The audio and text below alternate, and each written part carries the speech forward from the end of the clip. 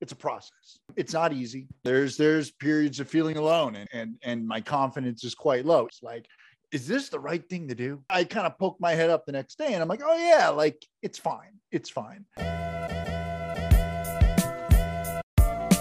Welcome back, everybody, to another episode of the Mission Driven Podcast. My name is Rich Brubaker. Together with my co-conspirator, Tom Stayer, this is the Mission Driven Podcast, where our goal is to inspire, engage, and equip the next generation of mission-driven entrepreneurs. We've recorded about 30 episodes, which are released every week, covering topics that we believe to be like the core topics that every mission-driven entrepreneur should be considering as they look to scale up their mission-driven organizations. Should you find these episodes valuable, we would really appreciate if you help us beat the algorithm. Like, share, subscribe. Those are always great things. With that, we're going to get into this episode right away. And this one's going to be all about confidence, the need for it, where to get it, where do we get it, where have we gotten it, and what do you do when you've lost it? I think Tom and I, we've talked a lot about, everything from when we've been scaling up to when we've been burning out, and confidence has been kind of core to all that. This is an important conversation because everyone struggles with this question or this belief or this voice in their head. Should I be doing this? Can I be doing this? Am I the right person that can be doing this? Yeah. Am I going to be able to do it of quality? Can I do it transparently enough? I find myself, my role in it is to boost their confidence, saying, yes, you can do it. Now, will you be able to implement it to the level of quality that you would like it to be delivered at? Probably not. You're probably not going to hit it on the first shot. You might, probably not. Doesn't mean you shouldn't do it. Right. And you should, and you iterate off of that and you learn from it. Right. And I just find that, especially at the early stage, it's important to have people that help you build, your confidence. Are you finding the entrepreneurs that you're talking to, are you talking to more younger, less experienced professionals who are jumping in, or these are seasoned people just trying to be entrepreneurs for the first time?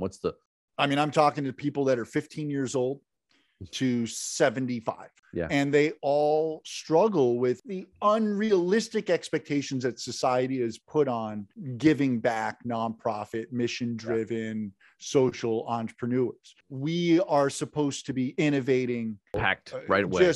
And that's just not possible. I was talking to a group of executives one time, and these were the hypos, the high potentials at the organization. And one guy was like, how did you have the confidence to even do this? And actually, it was funny because, when you and I started our organizations, we were late 20s, roughly? I was in my late 20s, early 30s. And my answer was like, I didn't know any better. Like, if I had known all the work involved, I would not have had the confidence to do it. But because I was just focused on one specific event and one specific partner and one specific team, and it was so easy because it was achievable off the bat because I had no expectations. And I feel like that for me is a big part of it when I'm talking to entrepreneurs who are, they've gotten dinged, and their confidence I don't know if I can get anything done. It's like, well, you've gotten a lot done, but you're not getting what done you thought you should or what people told you should be at. And that's always been kind of core to where I see those, where people start to wobble a little bit. I find that what people struggle with is this overwhelming feeling of being alone and that they're doing this alone. And so what I try to build with them very quickly is their tribe, right. their personal infrastructure, people from outside of the organization, their family, their friends that are positive. Anyone that isn't positive towards it, put them in a box over here.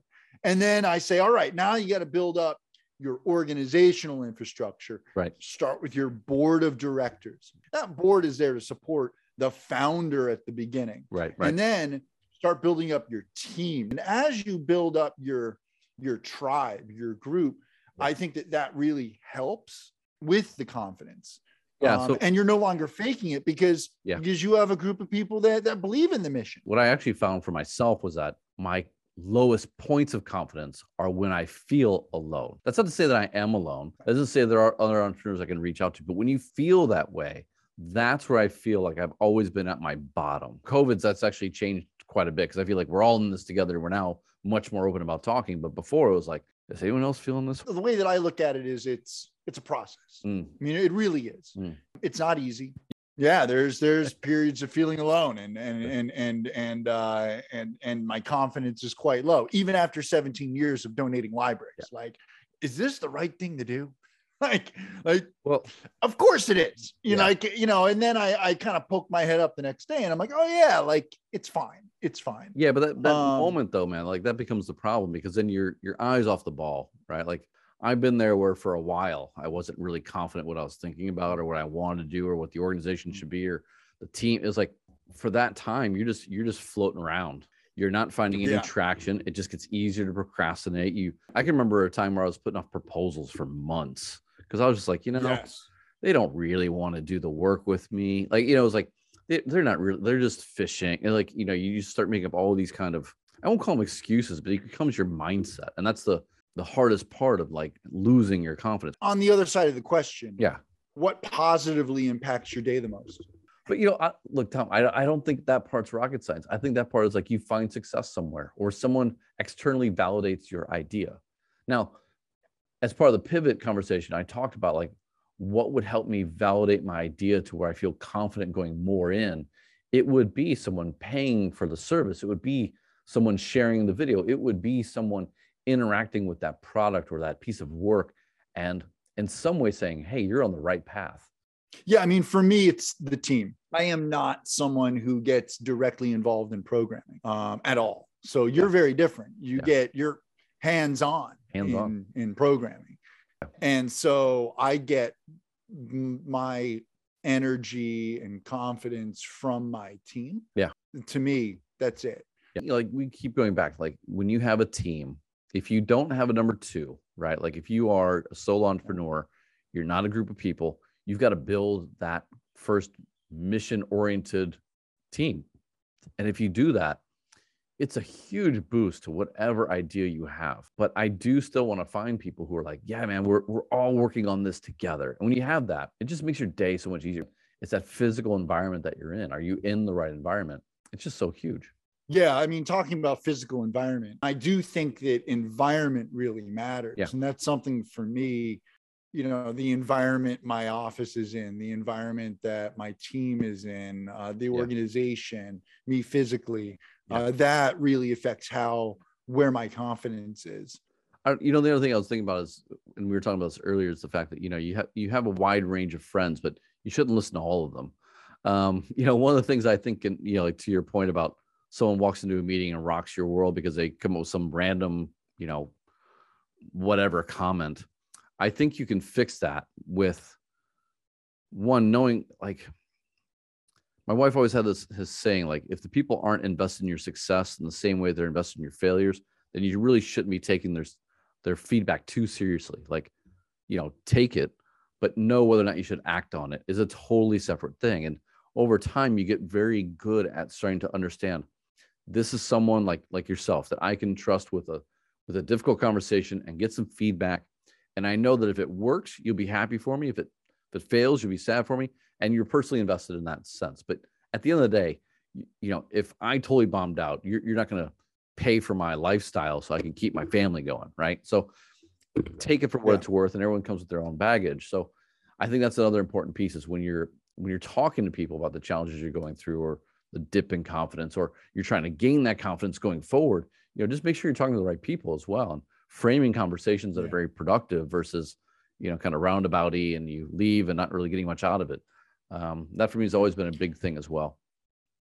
Yeah. And I try to communicate to my team as much as humanly possible to listen to everyone, but filter liberally. Yeah. And that's important because if there's one thing, everyone has an opinion. Yeah. And the chances of them actually understanding the nonprofit sector is quite small. Sure. Most people don't understand. They think they do. And that's the dangerous part. Yeah. I think that the nonprofit sector has done a horrible job at communicating what we actually do. And the people outside of the nonprofit sector do a horrible job of trying to understand what it is that we do. Yeah. And so there's that adds up to miscommunication and misunderstanding. Yeah. And me getting bummed out. Well, I even go further with the whole nonprofit industry. That, one things I really hate about it is people really don't act with confidence. They act as if they are second class to anyone that's making money. Yeah.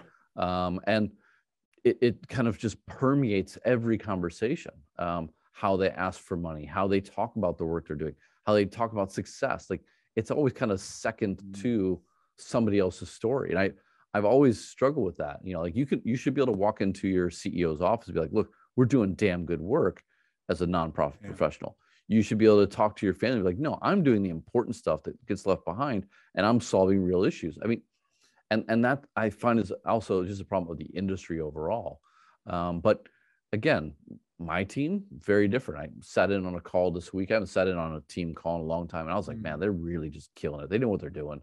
They need some help, and we got some structure, and we're going to do that. But, we try and give them confidence as well. That way they can keep going. Cause it's a big issue. And I think that, if I think about when you and I kind of went through our burnouts and stuff, I mean, for that's like the most extreme level of losing your confidence, right? You're totally listless. And, you kind of take that on physically. You're like, I can't get anything done. And all of a sudden you start hyperventilating, and, everything else is kind of like unspiraling from there. And then you have to find those little anchor points that you can stand on. You mentioned your triggers are you're the outside, but, your family, your friends, and maintaining your sanity as a mission-driven entrepreneur. I'll be honest. My family and my friends have very little impact on my confidence. And that's probably because for so many years, they weren't supporting me. And it's like they were acknowledging I'm doing the work, but they weren't actively supporting me. And they also weren't actively going either way, right? So I just learned, like, my family and friends, they're great people. They often don't know what's up in my head. I'm still struggling with that sometimes. So how could they, except in total success or total failure, know how to support me? Like, in that middle ground, I'm going to say, like, oh God, wife or dad, I'm struggling with this. Like, they just don't know. And so if you recognize that and you set your expectations there, then you don't get too bummed out if they don't get it, or too overjoyed if they're like, blah! It's like you learn to smooth it out. And so for me, that personal stuff, I keep that personal. But the most personal stuff that I do that gives me confidence, just work out, go for a run, like, interesting, that, like, just burn it off the negative energy, push your limits personally. That's a big one physically.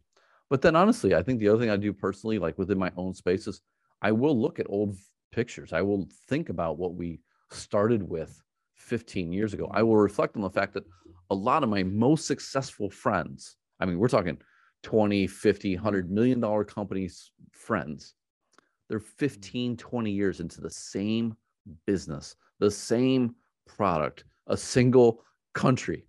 And here we are working on 3 to 4 different things across, platforms, not a lot of clarity, and we're succeeding. I feel good about that. And I do reflect back on that, not as a way to pump my ego, but just to keep my ego in check and be like, look, you're not looking that far down. You really are looking forward. And I think that's where I draw most of it.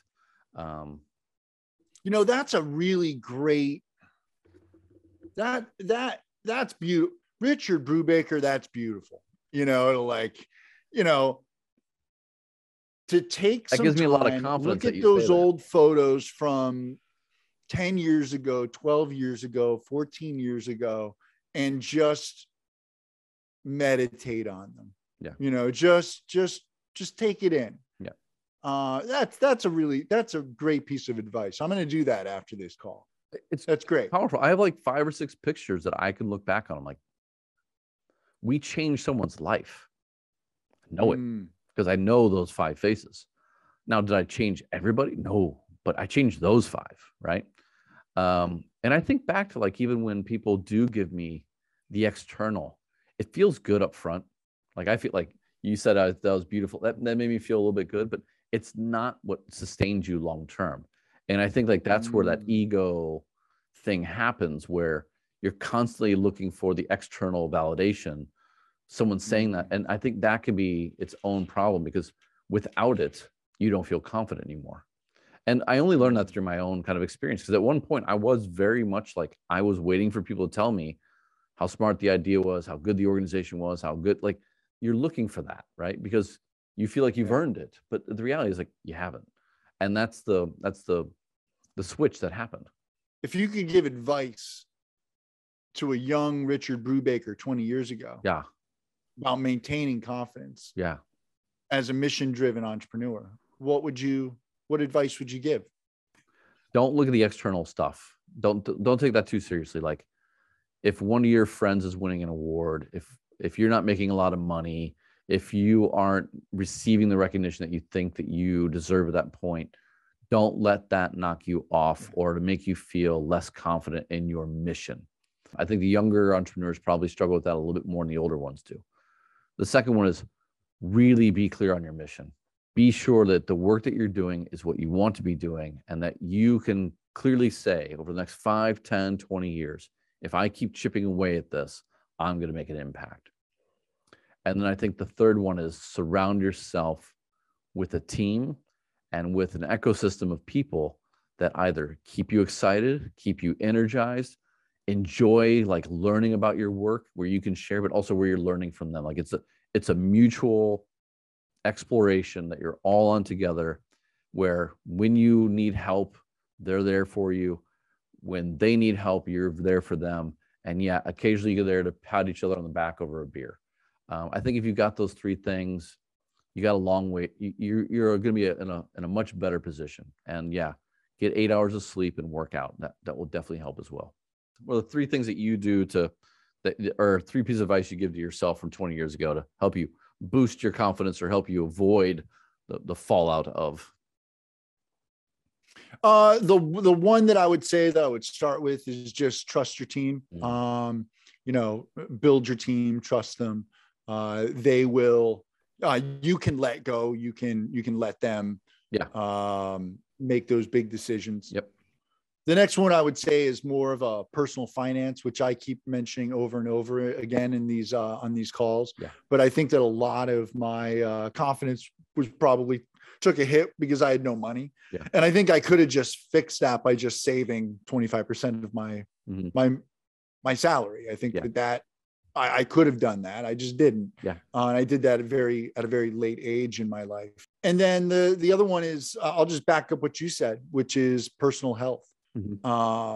That being a real focus, and spending, an hour every day just on my body, making sure that I go to the gym. I read, I take time for me. I would say those three things. It's a path. And what I found is the more I got comfortable with the fact that it is a path, the more confidence I have in myself at the end of the day. Right. Like I watch a lot of ultra running. I watch a lot of, back through packing, things like that. You will have setbacks. And I think when you're an earlier entrepreneur, when you're in your early 20s, you're going to take those little setbacks very differently than when you're a little bit more seasoned. And I only learned that by getting seasoned. Right. So earlier on, I mean, I would say actually the hardest part was I made like 5 or 6 years without any knocks to my confidence. It was when I my middle 30s when like things kind of stalled out 10 years ago. I'm like, wow, am I really that good? Or what was it? How can I get that back? And, that's the worst thing you can do is like try to break it all down and fix the past, like learn from it, but don't try and fix it. And don't let that hold you back from actually what your next steps are. And that's what you don't have time for when you're on a trail or when you're summiting a mountain. Like you got to keep moving forward. And that's a big piece as well. Even if you're unsure, just take one step and find something that you're sure of.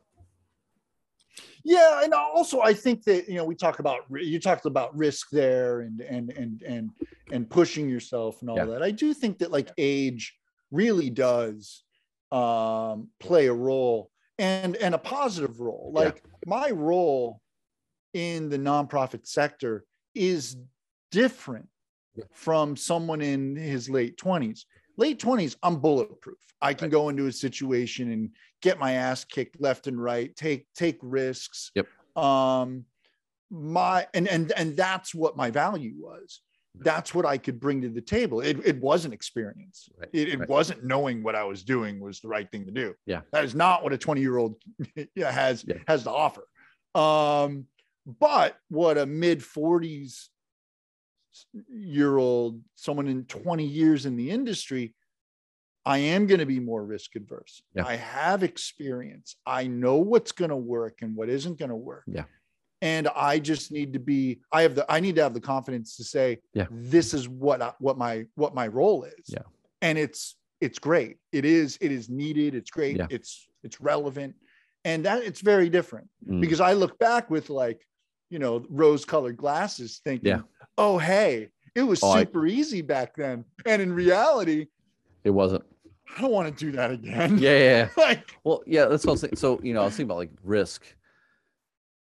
Looking back on things, it's just like you look at the risks that you're taking back then, they're actually much larger than now. And I think that more than anything else, sometimes messes with my head. It's like, why am I looking to take such small steps?